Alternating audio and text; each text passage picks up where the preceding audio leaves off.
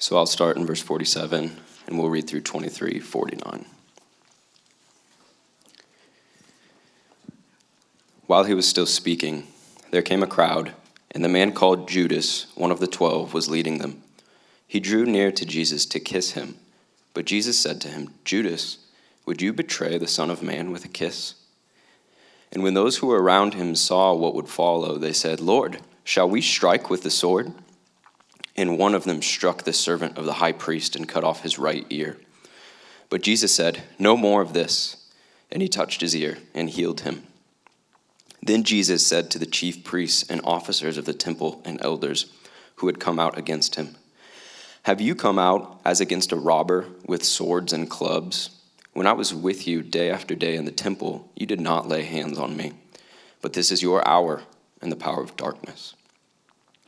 Then they seized him and led him away, bringing him into the high priest's house, and Peter was following at a distance. And when they had kindled a fire in the middle of the courtyard and sat down together, Peter sat down among them. Then a servant girl, seeing him as he sat in the light and looking closely at him, said, "This man also was with them." But he denied it, saying, "Woman, I do not know him." And a little later someone else saw him and said, "You also are one of them." But Peter said, "Man, I am not."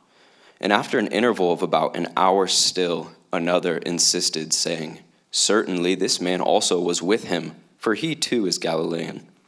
But Peter said, "Man, I do not know what you are talking about." And immediately, while he was still speaking, the rooster crowed, and the Lord turned and looked at Peter. And Peter remembered the saying of the Lord, how he had said to him, "Before the rooster crows today, you will deny me 3 times." And he went out and wept bitterly. Now the men who were holding Jesus in custody were mocking him as they beat him. They also blindfolded him and kept asking him, "Prophesy, who is it that struck you?" And they said many things against him, blaspheming him. When the day came, the assembly of the elders of the people gathered together, both chief priests and scribes, and they led him away to their council. And they said, "If you are the Christ, tell us." But he said to them, "If I tell you, you will not believe. And if I ask you, you will not answer. But from now on, the Son of Man shall be seated at the right hand of the power of God." So they all said, "Are you the Son of God then?" And he said to them, "You say that I am." Then they said, "What further testimony do we need? We have heard it ourselves from his own lips." Then the whole company of them arose and brought him before Pilate, and they began to accuse him, saying, "We found this man misleading our nation and forbidding us to give tribute to Caesar, and saying that he himself is Christ, a king." And Pilate asked him, "Are you the king of the Jews?" And he answered them, "You have said so." Then Pilate said to the chief priests and the crowds, "I find no guilt in this man." But they were urgent, saying, "He stirs up the people, teaching throughout all Judea, from Galilee even to this place." When Pilate heard this, he asked whether the man was a Galilean. And when he learned that he belonged to Herod's jurisdiction, he sent him over to Herod, who was himself in Jerusalem at that time. When Herod saw Jesus, he was very glad, for he had long desired to see him, because he had heard about him, and he was hoping to see some sign done by him. So he questioned him at some length, but he made no answer. The chief priests and the scribes stood by, vehemently accusing him, and Herod with his soldiers treated him with contempt and mocked him. Then, arraying him in splendid clothing, he sent him back to Pilate. And Herod and Pilate became friends with each other that very day, for before this they had been at enmity with each other. Pilate then called together the chief priests and the rulers and the people and said to them, "You brought me this man as one who was misleading the people. And after examining him before you, behold, I did not find this man guilty of any of your charges against him. Neither did Herod, for he sent him back to us. Look, nothing deserving death has been done by him. I will therefore punish and release him." But they all cried together, "Away with this man, and release to us Barabbas," a man who had been thrown into prison for an insurrection started in the city and for murder. Pilate addressed them once more, desiring to release Jesus, but they kept shouting, "Crucify, crucify him." A third time he said to them, "Why? What evil has he done? I have found in him no guilt deserving death. I will therefore punish and release him." But they were urgent, demanding with loud cries that he should be crucified. And their voices prevailed. So Pilate decided that their demand should be granted. He released the man who had been thrown into prison for insurrection and murder, for whom they asked, but he delivered Jesus over to their will. And as they led him away, they seized one Simon of Cyrene, who was coming in from the country, and laid on him the cross to carry it behind Jesus. And there followed him a great multitude of the people and of women who were mourning and lamenting for him.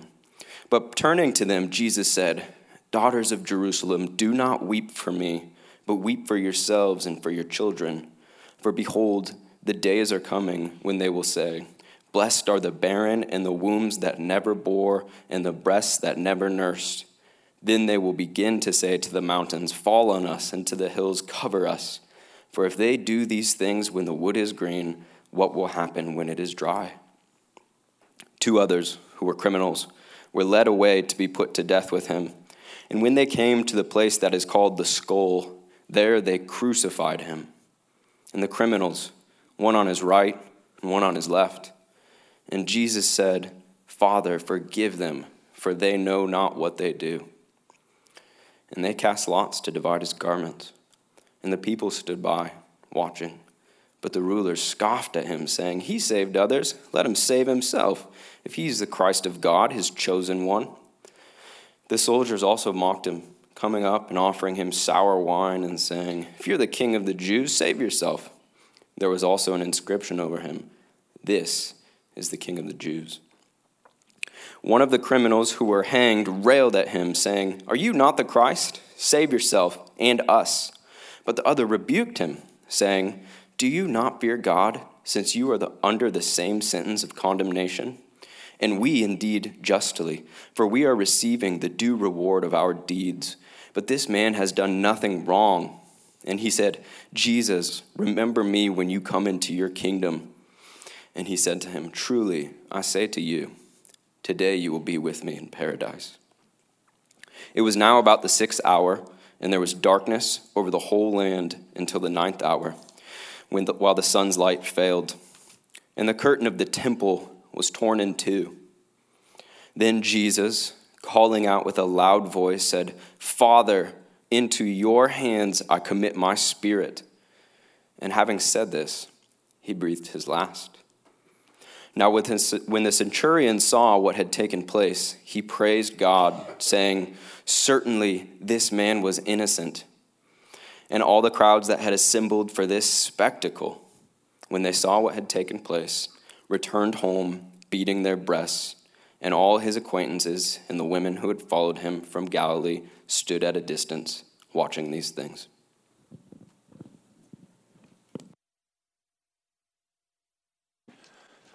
Good morning, Doxa. With that being said, let's pray and just ask God to meet us here in this.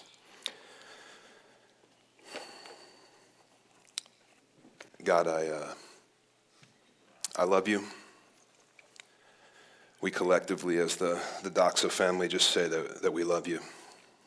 We love the Bible that you've given us to hear your words. And so, Holy Spirit, would you just light up the words of Scripture that you inspired to be written? And it's our prayer that for those who do not yet know Jesus, that with great clarity you would show us the purpose of his death.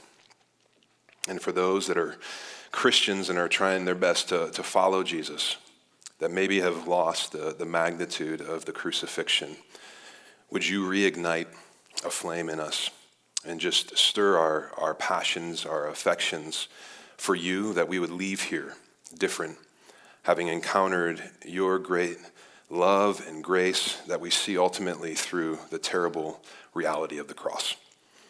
And we pray this in Jesus' name. Amen. Well, guys, here's the reality of what we just read and what we just heard. All right, everything in Luke's gospel that we have been studying and learning about has been leading up to this. All right, it's been pointing to this very moment. All right, the crucifixion and the death of Jesus. And if you've been with us, you know that since the start of this church, as Ronnie talked about, we've been journeying through Luke's gospel for about 8 months now, looking at Jesus. All right, this man who claims to be God and who claims that he's going to take away the sins of the world, and he is in fact has the claim that he is good news for all types of people. This is Jesus. And if we were to zoom out and look at the entirety of Luke's gospel, of where we've been and where we're going, and really even zoom out on the Bible and look at the entire meta-narrative, the storyline of the Bible, we would see how right now it's culminating to the most important death of the most important person who has ever lived in the history of the world. That, guys, all of human history, from the moment that sin entered the world in Genesis chapter 3, if you go back to the book of beginnings, Genesis, you will see that when sin entered the world, all of humanity, all of creation has been longing, has been groaning, has been just anticipating a Savior. Someone to come and to fix what is broken. And we don't have to stand up here and tell us how broken everything is. We feel that. This is our life, right? We feel the brokenness in our world with death and loss and hurt and suffering. We all feel this. But Jesus, he came into human history. He lived the life that we have been studying, that we've been learning about. And he died a death that we're ultimately going to consider today. And guys, here's what you need to know. All right, in order for us to really grasp what's going on with this thing that Nick just read us, all right, we need to understand 4 words and answer 3 questions. All right, and 4 words, if you look back to Luke chapter 23, verse 33, I want you to underline this. There they crucified him. 4 words.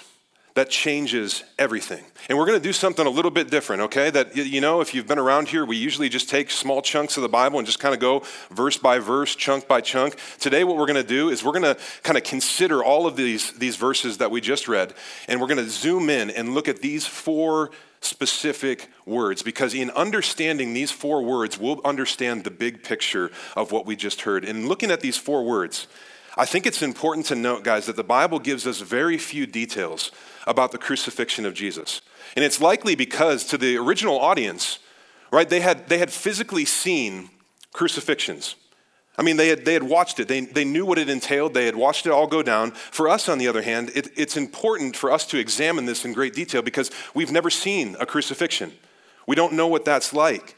And for us to fully appreciate the suffering of Jesus and to really worship Jesus, it's important for us to examine what exactly happened in these 4 little words. There they crucified him. So as we look at these 4 words, we're going to ask 3 questions. And this is how I'm going to approach teaching this to you today, okay? Number 1, who is Jesus? Number 2, what happened to him? And 3, what does this all mean for us?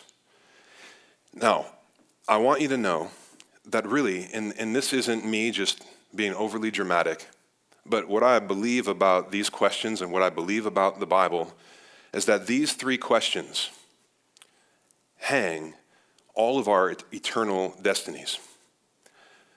That depending on how we answer these questions, all right, really determines the outcome of our life and the destiny of every single one of us. So I want you to know that, guys, there's nothing more significant, there's nothing more important, there's nothing as weighty and heavy to be learned as these 3 questions, okay? So with that being said, this first question about the crucifixion and death of Jesus is in fact asking the question, who is Jesus? All right, and likely if you've been around the church, if you've been in youth group and Awana and all that stuff, this is like, okay, are we down in Doxa Kids right now? Okay, I get this, right? But like literally, who is Jesus? We have to ask that question. It's so significant to understanding this account that we just read. And there truly are, if we boil it down, 2 answers to that question. And we're going to look at both of these. The first of which comes from ancient history, and I think is most vividly portrayed in a 2nd century Roman graffito that was found on Palatine Hill in Rome. All right, there's a picture coming up here that you'll see. Lisa and I, several years ago, were standing in Rome on Palatine Hill, and it was this moment where it was just like, I was just gripped and like stopped to realize that I'm standing in a place where so much world history went down. But this picture that you're looking at, all right, is really potentially one of the earliest and oldest surviving depictions of the crucifixion of Jesus that we have today. And here's what you're seeing, all right? In this picture, Jesus is on a cross, all right? But rather than his head the painting shows in its place the head of a donkey. Okay, and beneath the crucified Jesus is drawn a young man with his hands raised, worshiping this crucified Jesus as God. Now, as you look at this picture, there's a caption below it, right? You see writings, you're like, I don't understand. It's because it's Greek, okay? So we don't know that. But here's what it says. It says this: Alexamenos, which is this guy, that's his name, Alexamenos worships his God. You look at this picture, all right, and you might be thinking, okay, wow, that's like really dishonoring. That's like blasphemous. And maybe you're like, oh my gosh, this doesn't even seem right that we're talking about this. And you're absolutely right. Because the message here is loud and clear. And it's the first option to answering the question, who is Jesus? All right, that this second century Roman graffito is saying that Jesus is a dead jack, fill in the blank. That he's a dead donkey, and that Christians who worship him are fools. This is option number one. This is what this piece of ancient graffiti is so vividly portraying. But because that any attempt to say that Jesus was just a nice guy and a good teacher and all of this is really, it's ridiculous. Because this isn't just a nice guy. That if he's not God, he is a person that declared himself to be God. And so if he's not that, he's not a decent man. He's not a moral man. He's not a good teacher. He's a lunatic and he's a narcissist, and we should not listen to anything that he has to say. And we are, in fact, fools for worshiping him. You are a fool for being here if Jesus is not God. Option number one, he's not. Now, the second option is also rooted in history, but it's found in the Bible. And this is the option that we as Christians, we know to be true. And what we see throughout the Bible is that Jesus is in fact the Son of God, that he is God incarnate, he's God in flesh. And Jesus, he lived physically on earth. And as he did this, this was the message that he not only proclaimed, but he demonstrated. That when it came to his divinity and him being God incarnate, Jesus would say it and he would show it.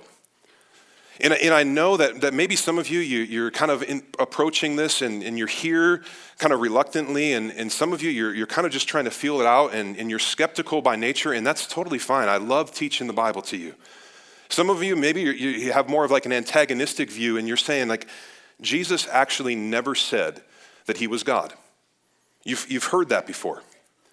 And if you've heard that and that's a sticking point for you, let me just ask you this. Why was he killed? I mean, why was Jesus killed? Because he certainly wasn't killed for being a bad person. He wasn't killed for doing some horrendous, sinful things. I mean, if you look back to Luke 23, verse 13. Pilate then called together the chief priests and the rulers and the people and said to them, "You brought me this man, you brought me Jesus, as one who is misleading the people, and after examining him before you, behold, I did not find this man guilty of any of your charges against him. Neither did Herod, for he sent him back to us. Look, nothing deserving death has been done by him. I will therefore punish and release him." Guys, the Jews, they had Jesus arrested. They put him before the Roman governor Pilate and Herod. And after interrogating him and looking at his life record, they said, there's nothing I can find against this guy. Jesus did nothing wrong. And this is the thing that we see throughout the scriptures and throughout history. There's not anybody who throws stones at Jesus for doing something wrong. He lived a perfect life. And so if he wasn't killed for doing something wrong, like the rest of people throughout history that were killed for doing something wrong, then why? Look back. Luke 22, verse 66. Jesus is being questioned, and here's what we see. 22:66. When the day came, the assembly of the elders of the people gathered together, both the chief priests and the scribes, and they led him away to their council, and they said, "If you are the Christ, tell us." But he said to them, "If I tell you, you will not believe, and if I ask you, you will not answer. But from now on, the Son of Man shall be seated at the right hand of the power of God." So they all said, "You are the Son of God, then." And he said to them, "You say that I am." Verse 71, they said, "What further testimony do we need?" I want you to underline that. What further testimony do we need? We have heard it ourselves from his own lips. Guys, the Jews understood what Jesus was doing. He was declaring himself to be God. This is in fact why he was killed, because he declared himself to be God. And this is why the Jews yell out in verse 22 of chapter 23, crucify him, because for them, this was like the highest form of blasphemy. That they're like, this guy thinks he's God, there's no way, we got to kill him. And this is why he was killed. If you look back to John chapter 8, when Jesus said, before Abraham was, what did he say? I am. He was referencing the fact that he is the great I am. He's referencing the fact that he is Yahweh, revealed to the Jewish people in Exodus. They understood Jesus emphatically, clearly saying, I am God. So who is Jesus? That's it. We believe that he is God. That in Jesus, God enters into the human realm. He enters into human history, and Luke has been showing us as we've been journeying through his gospel. He walks on water, he calms storms, he heals the sick, he feeds the hungry, he raises people from the dead. And next week, we're going to see the fact that he defeats death and he rises from the grave. Jesus is, in fact, our great Lord God and King. And guys, the only option that we have is to either accept him or reject him. And if we accept him, guys, that is saying, okay, Jesus is in fact God. I will listen to everything he says. And there is no saying, well, I don't really like this part of the Bible. We live under authority. That the Bible is literally, if Jesus is in fact God, then we live right here under the authority of the Bible. It doesn't matter how we think of it. It's now aligning ourselves with the truth of who God tells us he is. So we either accept him or we just completely reject him. So you have to answer that question for yourself, which is the great question we see in Luke's gospel, is who is Jesus? Who is Jesus to you? Now, question number 2. What happened to Jesus? All right? And this again takes us back to verse 33 of chapter 23, the 4 words that we're considering. There they crucified him. All right, so we know what happened to Jesus. He was crucified. Now here's what I really believe to be true. All right, that really I think the majority of America, the majority of Madison, we exist in 2 camps. There's some of us that are maybe Christians or non-Christians, that really we have been surrounded by crosses and crucifixes and images of the cross and the crucifixion in such a way that we have been completely desensitized to what the cross actually means and the appalling horror that it actually represents. Some of us, we're really just desensitized and numb to the reality. Now others of us, maybe you didn't grow up in the church and you haven't understood the cross, and you're kind of sitting there, Christian or non-Christian, and you're saying, okay, I understand that Jesus was crucified, but if you ask me what that means, I guess that just means that they nailed him to a tree. I'm not exactly sure.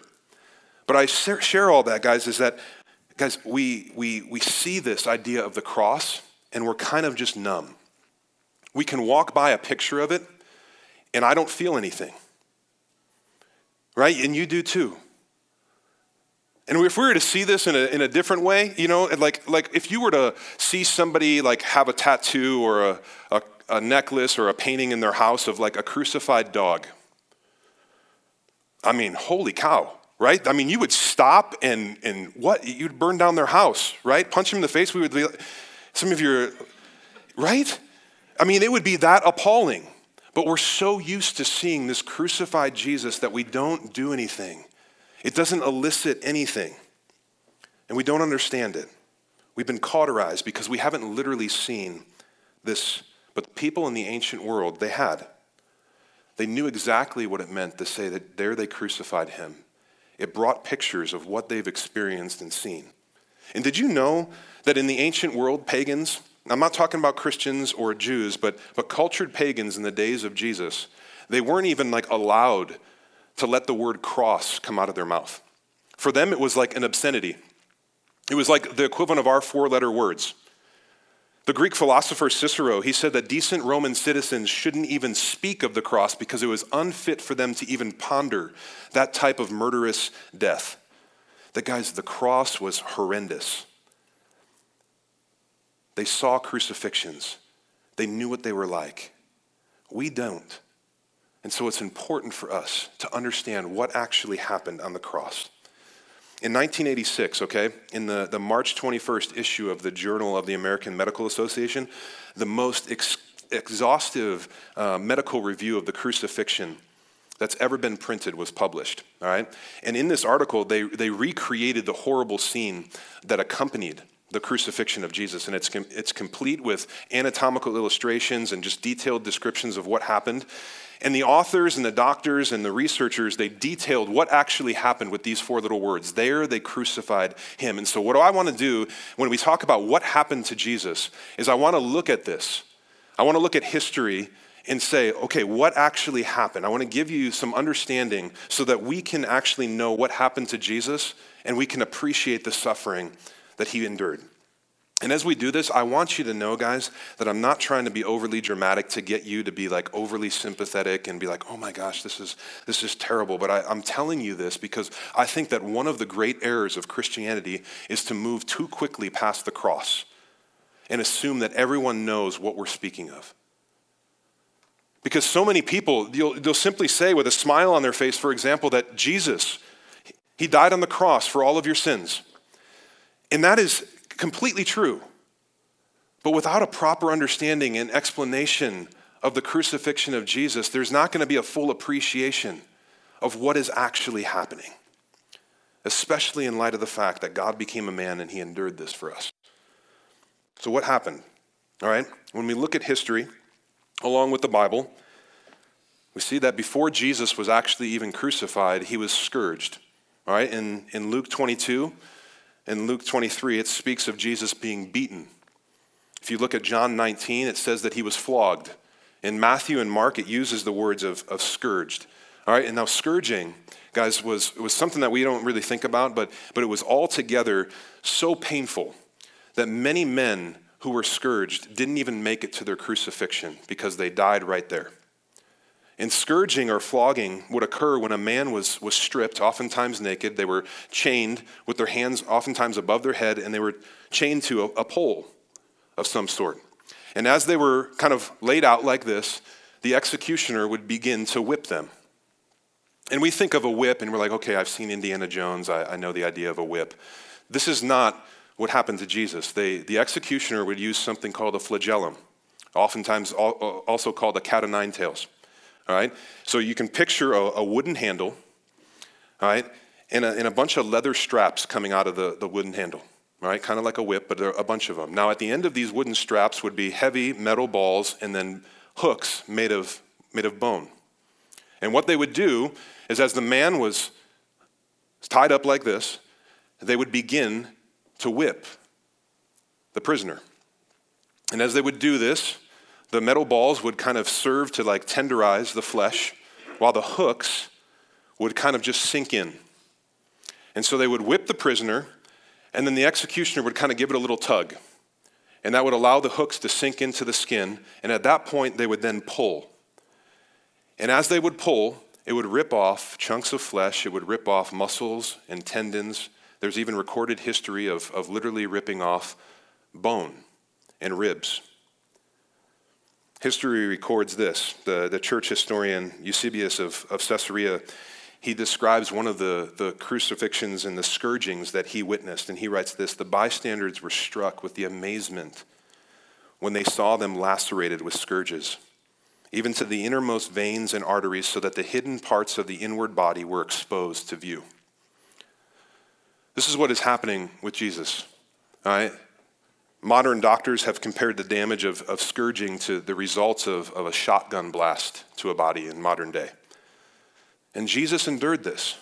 His body was, guys, literally ripped apart. So, when we take communion and we say the body of Christ for you, we can quickly just move past that and be like, okay, cool. Thank you, Jesus. And then you realize what the bread, you ripping it off the loaf, actually represents. That Jesus, just like he was literally ripped apart, the bread represents him being torn apart. And you dip it in the juice as a symbol of the blood that was actually shed for you. It's a picture of a reminder of what has happened. And if we look at the prophet Isaiah, in his writings and his prophecies, he described how this would happen to Jesus. In Isaiah chapter 52, verse 14, he talked about how Jesus' appearance would be marred in such a way that we wouldn't be able to recognize him. That if you saw Jesus before his scourging and you knew him, that after he got scourged, you might be able to recognize that he was a man, but you certainly wouldn't be able to recognize he was Jesus. He was literally ripped apart.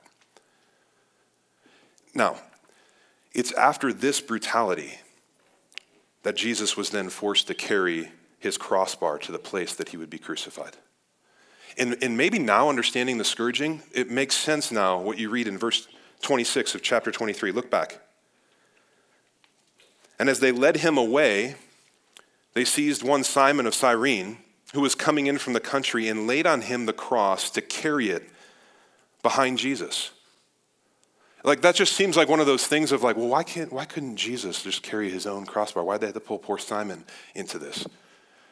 It's because Jesus was so brutally beaten that his body was likely in shock and just shutting down, that he couldn't carry his crossbar. That you picture just the scene of just like the exposed skin and all of this stuff. He's laying on the ground, he's falling. They put a log on his back, which has just been ripped open. And he can't his body, he's fully God, fully man. And it's just shutting down. And they pull Simon in to help. Now look at verse 33. And they came to the place that is called the Skull, and there they crucified him. Now, crucifixion, something that we obviously don't know too much about because we don't see it. It was invented by the Persians 500 years before Jesus was born, but then it was taken by the Romans and perfected as a torturing device, as a way to kill people in a really harsh way. And crucifixion was one of the most horrendous, shameful, painful ways that anybody could die. That it literally, there was a word invented to describe what actually was happening in crucifixion. That study I shared with you in 1986, all right, this is how that study ended. And I quote, "Death by crucifixion was in every sense of the word excruciating." The word excruciating literally means from the cross. That there was no word that could describe what was actually happening in crucifixion, that they had to give the word excruciating to describe what actually happened. That those people who died on the cross died a terribly painful death of excruciating pain. And it was ultimately a very slow form of death intended to make someone suffer as long as the human body could possibly endure. The ancient Jewish historian Josephus said it was the most wretched of death. All right, and death on a cross, death by crucifixion, was ultimately death by asphyxiation. All right, that as a man would hang, that they wouldn't oftentimes hang or crucify women because it was not even fit. You couldn't even imagine a woman dying in that way. But when they would crucify a man, he would be spread out like this, and they would hang. And their lungs would literally be pinched to the way that they wouldn't be able to get oxygen into their lungs. And so it was dying by asphyxiation. They couldn't breathe. And so to prolong that, what they would do, archaeologists have found that they would put a seat underneath the person being crucified to prolong that death. So they couldn't just make themselves slouch and kill themselves quicker. And so there's records of crucifixions and people dying on the cross that lasted days. It was meant to just make you suffer in such a brutal way. And as people died in this way, oftentimes they would lose control of their body functions. And underneath the body would be pools of not just blood and pieces of their body, but feces, urine. It was a disgusting scene. And I say this to say, guys, when we get those pictures of Jesus on the cross, you've seen him. Right? And he's almost looking like he's having a good time. He's got beautiful blonde hair and maybe just a little bit of blood coming from his side, and he's just kind of like smiling at you. That is not the scene we have. And what this does is it diminishes the gospel. It diminishes the suffering of Jesus. And so it's important for us to know what actually happened. It was awful. Guys, this is how Jesus died. And you need to know these details because we gather and we sing about the crucifixion. We speak of the crucifixion. We pray in regards to the crucifixion. This terrible scene, this terrible thing that happened. So I have to ask this question, is how in the world, guys, can Christians call this good news? Have you thought about that? I mean, how can we call this good news? How can you wear a crucifix around your neck or get it tattooed on you, right? I mean, when I moved to Madison, that used to be like my thing. I was like, I'm just need to meet some Christians. So I would go to the gym, and every dude in there with like his bro tank on that has tattoos on him with a cross, I would go up and be like, oh, you're a Christian. And he'd be like, why would you even ask me that? I'm like, well, you have a foot-long cross on your shoulder, right? And he was like, oh, no, that's just because it's cool, right? And I'm like, okay, well, I got Philippians 4:13 on my chest. Through God, all things, I can do all things through God who gives me strength, right? No, we've lost the magnitude of the cross. But how is this good news? Some of you raise your hands, right? We sing songs and we talk about the crucifixion, what you just heard, and you raise your hand. How? I mean, weird, right? And this is our last question. What does it mean for us? And guys, as I've been studying this, one of the things that stood out to me, which kind of led the way that I chose to teach this to you today, was that how the author, how Luke deals with Jesus' crucifixion. And I'm struck by how all the gospel writers have dealt and tackled the idea of the crucifixion, that Luke, along with Matthew and Mark and John, they don't dwell on the manner by which Jesus was crucified. That if you search all the gospels, and I think you should, this week, as we approach Easter, go through all the gospels, and I want you to look at the crucifixion account. You see virtually no details of Jesus' physical suffering. That the gruesome, horrendous details that we just looked at, while they're true, they're not given to us by the gospel evangelists. They're given to us by history.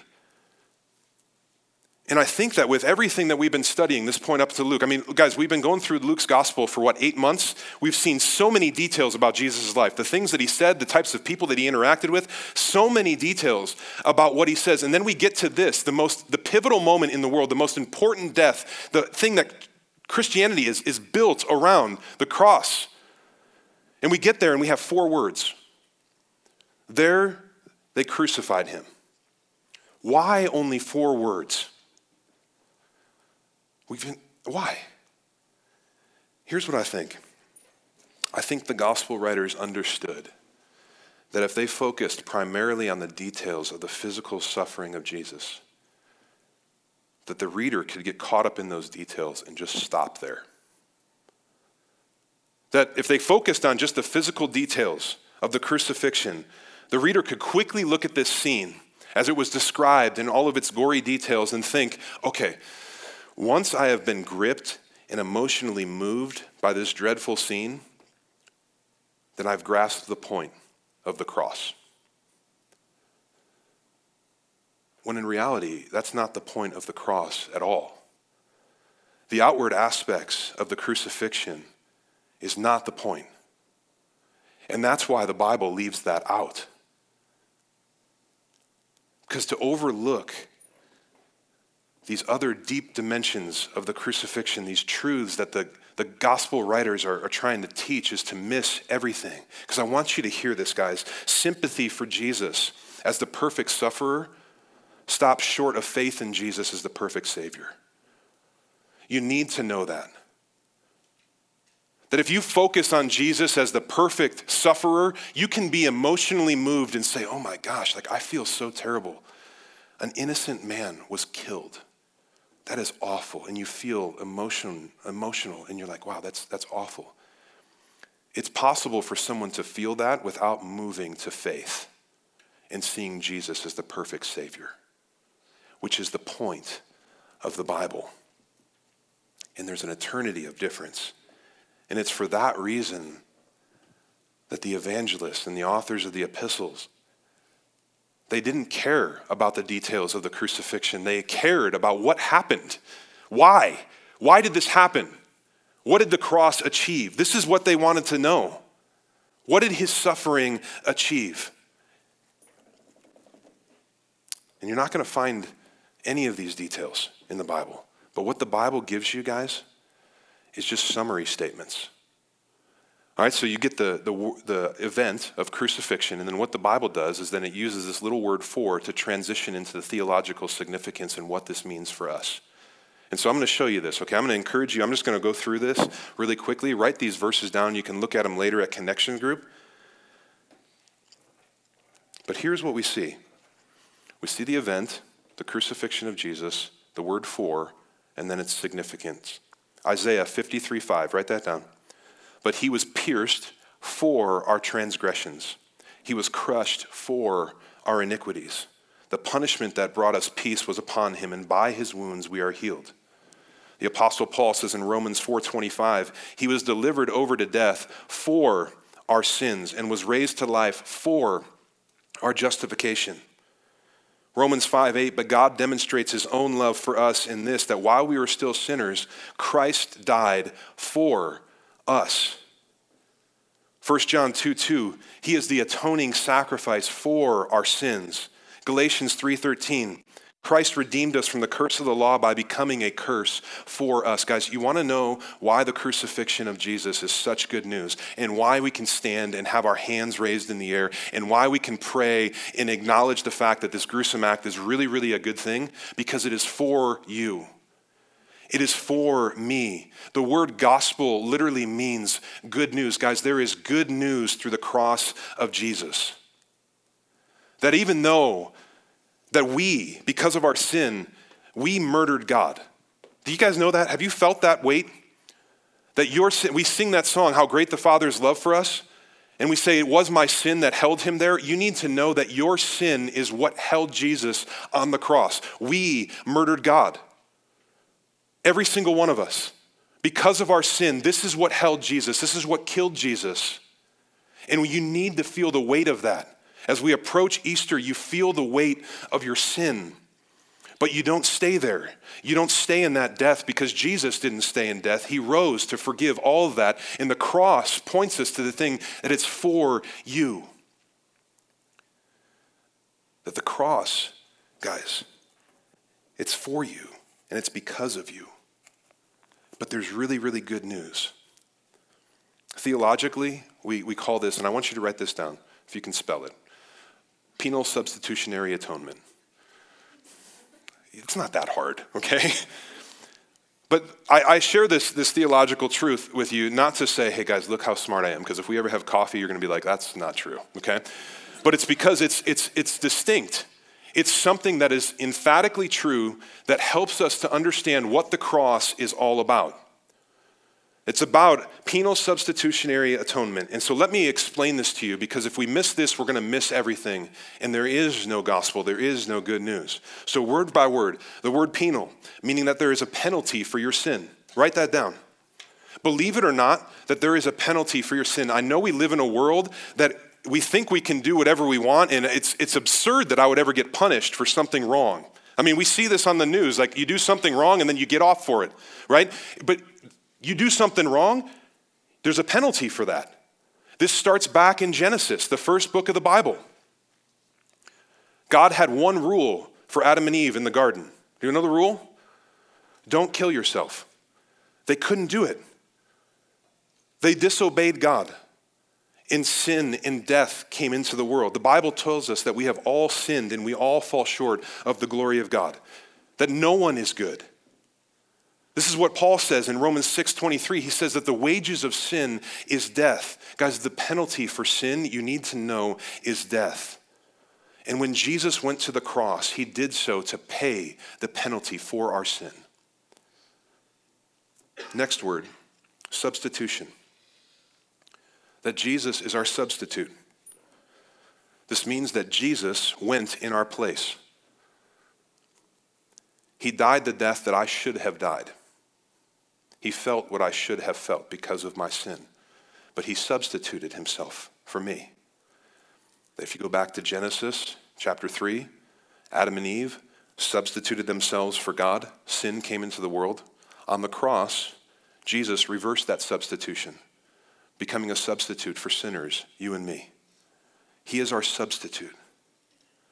The big idea of the cross, the crucifixion, is substitution, that Jesus paid the penalty for me. And the third word, atonement. Penal substitutionary atonement. Atonement is what we see throughout the Bible as soon as sin comes into the world, that there is a need for atonement. Humanity, even apart from the Bible, understands that atonement points that there's this chasm, that there's a reconciliation that needs to happen between us and God. And we can't get there on our own. And humanity recognizes this. I remember being in Mexico. You remember the Mayan ruins, the pyramids? I remember Lisa and I were there, and we were walking around there, and they would tell us how the people there would sacrifice to the gods because they understood that there was something wrong with humanity, that they needed a blood sacrifice, and they literally killed off their entire people trying to please the gods. There needs to be some type of sacrifice to atone for our sin. And we see this in the Old Testament. People celebrating the Day of Atonement, Yom Kippur. The whole point of atonement, guys, is that sin has separated us from God, and that sin must be taken away if we want to live forever with God. Jesus offers atonement. Jesus is our penal substitutionary atonement. He died in our place for our sins, and that's why we love him so much. That's why we worship him. That's why we raise our hands. That's why we give our lives. That's why we plant churches. That's why Ronnie gets up and says, invite one person. Because there's people that don't know Jesus, and they don't have atonement. And we just want to simply say, there's a way. There's good news. This is what the evangelist, Dr. Luke, is doing. He's giving us Jesus. He's giving us the way and saying, here's what you need to know. There's a way to God. And it's all about what has happened to you on the cross for you. Guys, here is the big idea. Jesus is God who died on the cross for your sin and your salvation. The most important thing you could ever know is that. So here's how I'll end. I'll end with what the Apostle Paul says in 1 Corinthians chapter 15. I think it's going to come up here on the screen. Paul says, "For I have delivered to you as of first importance what I also received, that Christ died for our sins in accordance with the Scriptures."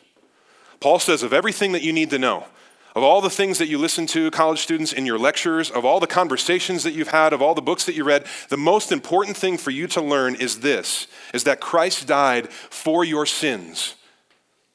This is it. This is why I love the Bible. This is why I'm honored to teach the Bible, because I get to share this good news, that there is a way that Jesus did it. And there's not one single person in this room, in this city, in this country that is too far gone for God. And if you're sitting here and you're thinking that, man, I'd love to have coffee with you and tell you about my background and how Jesus kind of stepped in and power washed my soul. Right? That there's no one who's too far gone. Jesus did it. And as Jesus is hanging there on the cross, our sin is holding him there. He's got his arms wide open. It is a picture and an invitation for you to come to God. And he's saying, come, I love you. I love you. This is what the cross is about. He's done everything to love you. And it's not about what you have done. It's about what he's done for you. So, I'm done. I'm going to pray. Okay? I'm not going to pray yet. Hold on. I've given you what the evangelist Luke has given us.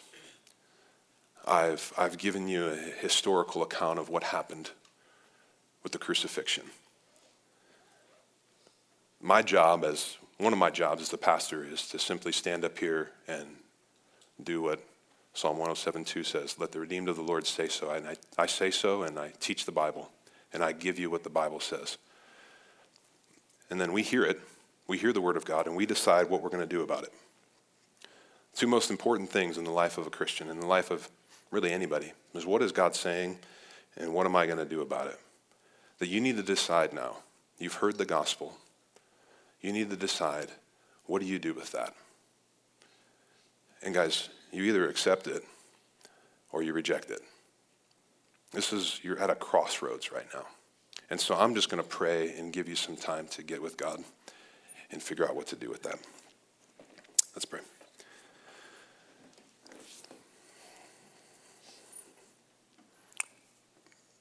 Jesus, thanks for the way that you love.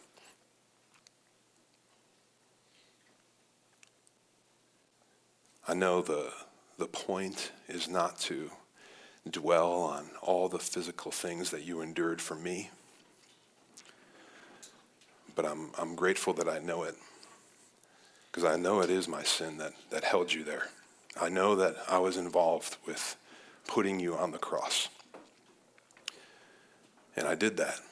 We did that to you because of our sin, because of our disobedience, but I'm so grateful that you did everything for us. That despite all of our sin, that in the midst of that you died for us. And so as we respond and take communion and sing, would you remind us that the gospel, the cross, is indeed good news because it's for us. I pray this in Jesus' name.